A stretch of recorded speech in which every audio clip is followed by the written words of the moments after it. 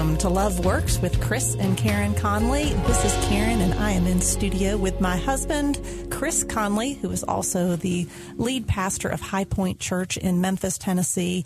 And we are so thrilled that you have joined us. We are in the midst of a series on spiritual gifts, talking about the Holy Spirit and a whole host of topics that all kind of unfold as you start unpacking that package. I'm excited about this topic because unfortunately, the confusion and misunderstanding about spiritual gifts to cause us to avoid the topic.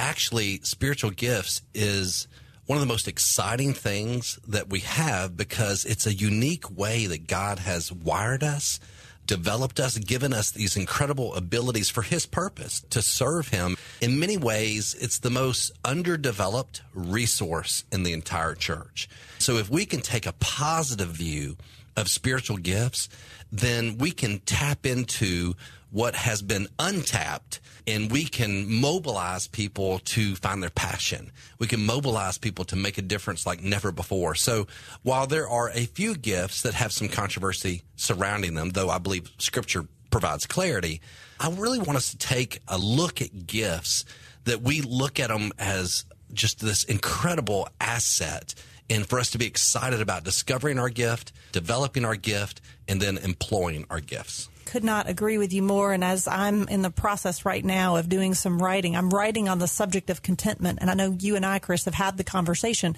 that no one will find contentment apart from their purpose. Yes. And no one is going to find their purpose apart from understanding how God has wired them, how God has gifted them. So I hope that everybody will see this as a very practical topic that we are on. It's not just intellectual. It's not just academic. It's not just for theologians. It is right here in our day-to-day life. And so in our previous podcasts, we've kind of talked about spiritual gifts on a more broad level, on a more generic level. But we're going to go from generic to specific. And that's what the hope is for this particular And it's podcast. going to take us some time to do that because this is a big topic.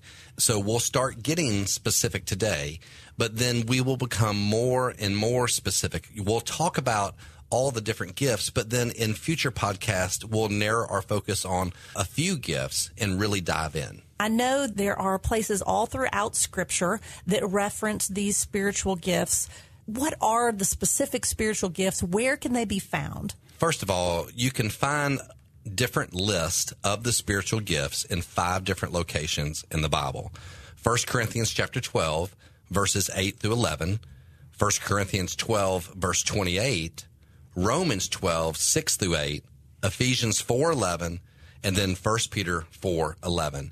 Each of these, they're not duplicate lists. Each of these are looking at the topic of spiritual gifts, and they're addressing it. Some gifts that are listed are repeated, but the purpose when you look at spiritual gifts from all of these lists is not to provide a comprehensive, final list that these are all the gifts there are, but rather discuss the topic of spiritual gifts. There are actually spiritual gifts not listed that God has given us in life that may not be listed in Scripture. You've just listed 5 specific references talking about not having a final comprehensive list. So that just kind of begs the question, how many spiritual gifts are there? Well, we can look at spiritual gifts kind of in 2 categories, that they really fall under the category of speaking gifts or serving gifts. Let me just give you kind of a general overview of some of the gifts. When we talk about a word of wisdom or a word of knowledge, that we see that there are certain gifts that fall into that category of speaking gifts, that these are gifts that God has given us in the way that we can impart His truth, speak His truth, apply His truth into people's lives. Then there are other gifts like faith and gifts of healing or working of miracles. And as we even say those, asking themselves, give you an even more practical example, that if you were on a deserted island by yourself and someone gave you a Bible and you read that Bible, and after you read the entire Bible by yourself on this island and someone were to interview you and ask you whether or not the gifts exist or whether or not they have ceased to exist. No one is going to come out of that saying, you know what, I think I found somewhere in Scripture where they cease to exist. No, God is the same yesterday, today, and tomorrow. The Holy Spirit is the same yesterday, today, and tomorrow. We need the gifts today just as much as we've ever needed them in the past. The gifts exist. It's just making sure we have the proper exercise of those gifts, manifestation of those gifts, the proper use of those gifts. And we see that really spelled out in 1 Corinthians chapter 12 and chapter 14 that talks to us about how to use those gifts. So as we look at gifts like faith and gifts of healing, working of miracles, prophecy, the discerning of spirits, kinds of tongues, interpretation of tongues, again, that kind of gets into the controversial stuff. And that's where we'll dive into those a little bit later. We'll address those at a greater level of detail in future podcasts. We mentioned in one of our previous podcasts, you spend a significant amount of time diving in to the very minutia of these to really understand, what does the Bible say? While you couldn't find a deserted island that someone would let you go to, you pretty much locked yourself up so that you could really remove any stereotype, remove any preconceived idea that was somebody else's opinion. And that's our encouragement to our listeners. Yes, sometimes, depending on your background, this may not raise one hair on your head at all. For other people, even just talking about words and you talking about the gifts of being of speaking, right there raises a red flag. So I would just encourage everyone to go, okay, let me just listen and hear and go look in my Bible and study for myself as we are continuing to bring these truths, not just to go on what you've always known, but to go back and go, okay, what does Scripture really say? So you referenced several that are listed in 1 Corinthians 12, 8 through 11. Do you want to discuss maybe a couple of those other references that you mentioned? Well, in 1 Corinthians chapter 12, verse 28, it talks about there's apostles, prophets, teachers, workers of miracles, helps, administration, and kinds of tongues. So like when we look at the apostles, prophets, and teachers, those are functions. There are certain things that in my life, I am a pastor teacher. God has gifted me in a certain way, and so that's a function that I carry out. It's a role and responsibility that I have, but I've been gifted in that area. You know, as we go through in Romans chapter 12, he talks about prophecy, so he repeats that, service, teaching, exhortation, giving, the gift of giving, leadership, showing mercy. And for some of us that maybe mercy is a little bit more challenging, yes, there's actually a gift for showing mercy. And when you have met certain people who can just cry in a moment's notice and just love people and embrace people, those people typically have the gift of mercy. We see in Ephesians chapter 4, verse 11, again, the repetition of apostles, prophets, then evangelists, pastors, teachers, and then they all fall into these categories in 1 Peter 4:11. All these gifts can fall into a category of speaking or service. There are speaking gifts and there are serving gifts. If you're just trying to make it simple and you're thinking about gifts, that would be one way to define the two distinct types of gifts of speaking and then whoever renders service from 1 Peter 4:11. Right, because as I walk through all of those gifts, and obviously we're just kind of listing them out, we're not breaking them down here in this moment, you see that there's a great diversity of gifts. Now, this diversity of gifts, it's important that they don't divide us. Actually, the diversity of, if one member of the body is a hand and another member of the body is a foot, they each have their unique, specific role and function in the body, but they operate together for the common good of the body, for the overall good of the body.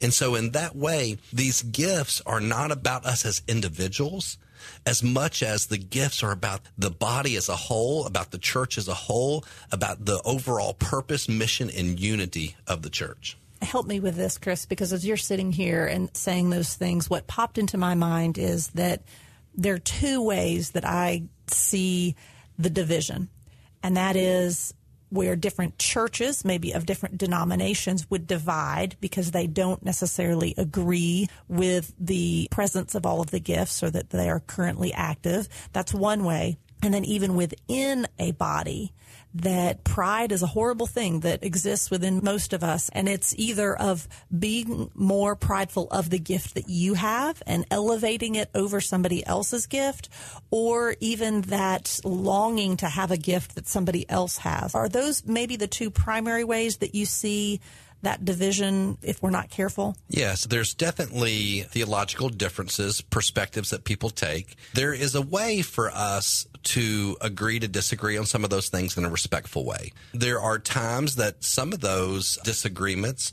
it would make it difficult for us to be united as different churches, but yet we can still honor one another. We can still respect one another, but yet we do see things differently. Now, I do believe, I want to make this loud and clear, I think Scripture is clear. The mistake in the theological differences isn't Scripture. It's just the interpretations that we take. But I do think that if we will walk through Scripture and allow Scripture to speak for itself, there's clarity.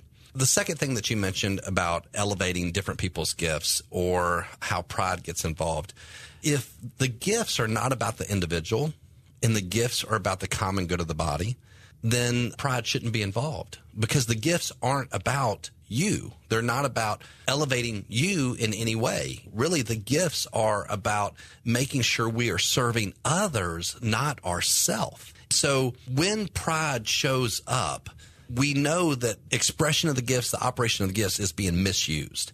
And it goes back to the reason why Paul placed chapter 13 in the middle of chapter 12 and chapter 14, because above all things, how we love one another is what should govern the expression of gifts. I love that. Just sitting here thinking about, at the time of this recording, have just come past Holy Week. And we saw such an incredible picture within our body of all of the gifts coming together. There wasn't anybody that was there doing it to be the center of attention or anything like that. But it truly was going, okay, how do I use my gift? And that's what I think the picture we want to see is, like you said, no one in it for themselves, and all of us realizing the only reason God gave you that gift was for you to use for His glory. Well, here's one of the most misunderstood things about Easter.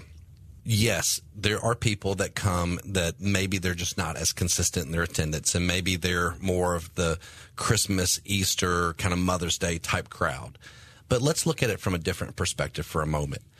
Maybe one of the reasons why Easter is such a unique, special opportunity is because more people serve at Easter than any other time. Like in the life of our church, we had thousands upon thousands of people attend, but we had 1,000 people committed to serve. The Scripture says the harvest is plentiful, but the laborers are few.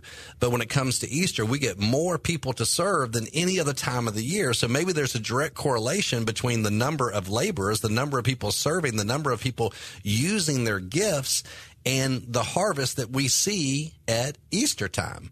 We need to kind of flip our paradigm at times and understand that Easter is an incredible picture of the potential of the church. What is the potential of the church when we actually use our gifts? We know from the list that you read earlier, not any one person has all of those gifts, but it is possible for two people to have the same gift. Obviously, there's not an unlimited number, so that makes sense. Is it always going to look the same? Do you get the same dosage? Does everybody have the same amount? If their gifting is leadership or teaching, how does that look, and what should it look like between different people? If I'm hearing you correctly, you're asking if you and I both have the gift of leadership, will we be equally strong in that gifting? Yes, that's a better way to put it. Well, I would say as we look at it, the answer is no. Now, I wish it were that easy. I wish we would just kind of have this dosage, like you said, of leadership given to us, and we're just simply kind of mechanically operating right out of it. But we have a responsibility to develop that gift. Paul says that if we have the gift of prophecy, we should use it in proportion to our faith. Use our gift in proportion to our faith. So it's indicating that the gift can be more or less strongly developed in different individuals. We have a responsibility, just as Paul told Timothy, not to neglect the gifts that we have. Not only that, but he goes on to tell Timothy, he says, I remind you to rekindle the gift of God that is within you. So it's possible that you and I have both been given the gift of leadership. But are we developing that gift to the best of our ability? Are we praying and devoting ourselves to prayer for the use of that gift?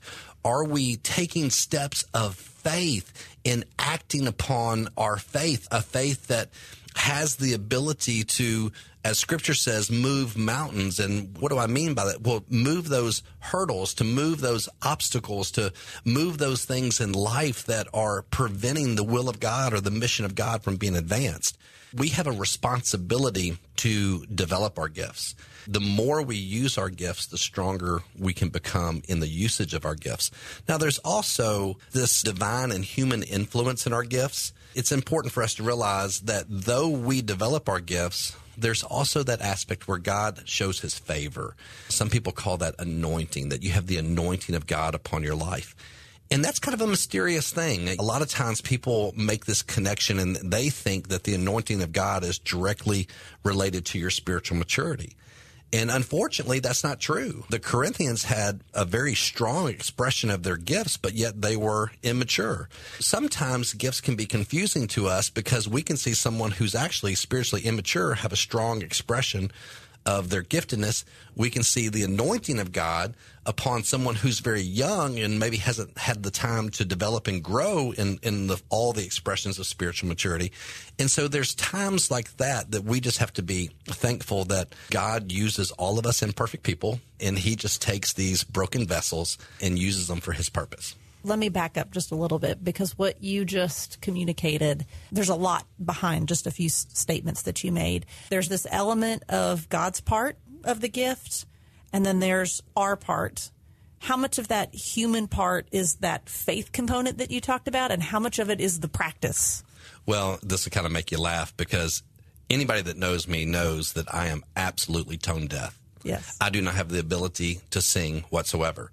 So if I don't have a gift of singing, it doesn't matter how much I try to develop myself as a singer.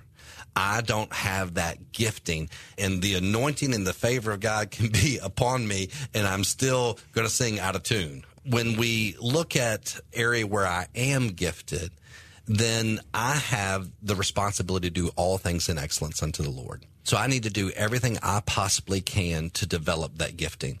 And then I need to do everything I possibly can to pray and ask God to bless and to do what I cannot do. Now, maybe this is an important way to look at it. When I am faithful to do what only I can do, then my faith intersects with God's faithfulness, and God will do what I cannot do. I love that. And that is practical and helpful, because I wrote a women's Bible study a couple of years ago and have been blogging. That is an area where I feel like the Lord has given me some talent, but it's being developed. So it's not at its maturity. Now, can God anoint it now? Yes. But is there also a process by which he is continuing to grow and sharpen that particular talent as I am being faithful with a little? That's a great way to say it, is that when you're faithful with a little, then what he will do, he'll honor that, and then he'll put you in charge of much. So he'll increase your level of responsibility in accordance with your faithfulness. And then as he gives you more responsibility, he begins to empower you and empower your giftedness through the Holy Spirit to make a difference for his glory. 1 Corinthians chapter 12, verses 29 and 30, Paul kind of gives us this list of questions. He says, are all apostles, are all prophets, are all teachers, do all work miracles, do all possess gifts of healing, do all speak with tongues, do all interpret? What is he communicating? This is all within the context of these gifts. What is the point that he's making here? He's making an obvious point. As we go through those questions, what emerges is this obvious, strong answer of no, not everybody is an apostle. No, not everybody is a prophet. Not everybody teaches. Not everybody works miracles. Not everybody possesses gifts of healing or tongues or the gift of interpretation. No. But what he does do is say there are all these different gifts. There's a variety of gifts. There's diversity of gifts, but there's unity among the gifts for the common good of building up the body, for the common good of edifying the body, for the purpose of accomplishing the mission of God. So not all of us have every gift, or also, this is important, not all of us have any one gift. So often a misunderstanding, I believe, this is where one of those confusions comes in the area of tongues, is that there are times that people think that maybe a second blessing or a second baptism is the evidence of that is that you receive the gift of tongues. If we hold that up, then what we're actually saying is that everybody, we can accidentally say this, not all people mean this, but we can accidentally infer that everybody should receive the gift of tongues. Well, if that's the case, then that's inconsistent with what we're seeing here in these questions and in the analogy of the body. Not everybody is a tongue, just like not everybody is an eye or ear, a hand or a foot. Many people will receive the gift of tongues, and we'll talk about what that really means and all the different definitions of that in future podcasts. But what we have to see here is that also in that whole question of is there a second blessing or a second baptism, I think we can get into danger with certain terminology like that. We receive all of the Holy Spirit at salvation, all of the indwelling of the Holy Spirit at salvation. So what we have to do is we have to understand that we're always growing in relationship with the Holy Spirit, just like we grow in relationship with Jesus. The Holy Spirit is not a it. The Holy Spirit is a person. Are we growing in our ability to understand the Holy Spirit, to walk with the Holy Spirit, to obey the promptings of the Holy Spirit? Yes. Does the Holy Spirit bring us into new places of repentance and new places of faith? Yes. To call that, though, a second, third blessing or a second baptism, I think can make things even more confusing. You just said when someone becomes a believer that they are fully indwelled with the Holy Spirit at the time of salvation. You get all of the Holy Spirit there is at salvation. Does that also apply to gifts? Like, do you get a gift and keep it forever, or is it temporary or permanent? How does that work? Tricky question. The answer is yes and no. Okay. There are some gifts that are more permanent in nature. All right. We've said this before and kind of looking at our giftedness. I believe my primary gift is leadership. My second gift is teaching. My third gift is faith. Okay. And I see that God has given me certain talents. Those talents have been developed into strengths. And then when the Holy Spirit is added to those things, they're gifts from God used for his purpose. All right. And those tend to be more permanent. They are giftings that he has given me that I have used throughout my lifetime. Even used some of those before I surrendered to Christ. But the difference between before Christ and after Christ is the empowerment of the Holy Spirit. All right. Some gifts are more temporary in the sense of the gift of healing, for example. I have prayed for people to be healed, and there have been times that, for whatever reason, in the perfect wisdom of God, I didn't see that prayer answered.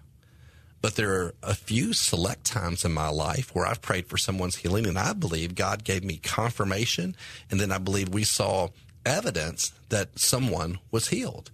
And the gift of healing in that way depends on God's sovereign will in answering prayer for healing. There are people that may be more gifted in that area, but it doesn't necessarily mean that every single person they pray for is healed. Same thing with prophecy. There's the type of prophecy that is about end times and predicting the future, but in the New Testament, most of the prophecy is really talking about a spontaneous revelation from God where he's given you wisdom or insight into someone's life, and you're able to speak truth into their life, kind of to discern in that moment what they need to hear and to say something that's from the Word of God, something that's consistent with the Word of God, speaking truth into them. Some people, again, have the gift of prophecy, and they operate in that in a consistent way. Some of us receive that as needed. So some of those gifts are permanent. Some of those gifts are temporary. So not exactly the answer we always want, but I believe that's the biblical answer. Well, that will do it for this particular podcast. I'm so grateful that you have joined us. And if you would like any more information, you can go to chrisconley.net or KarenConley.com, also highpointmemphis.com. But whatever you do, we want you to remember that love God plus love people equals love works.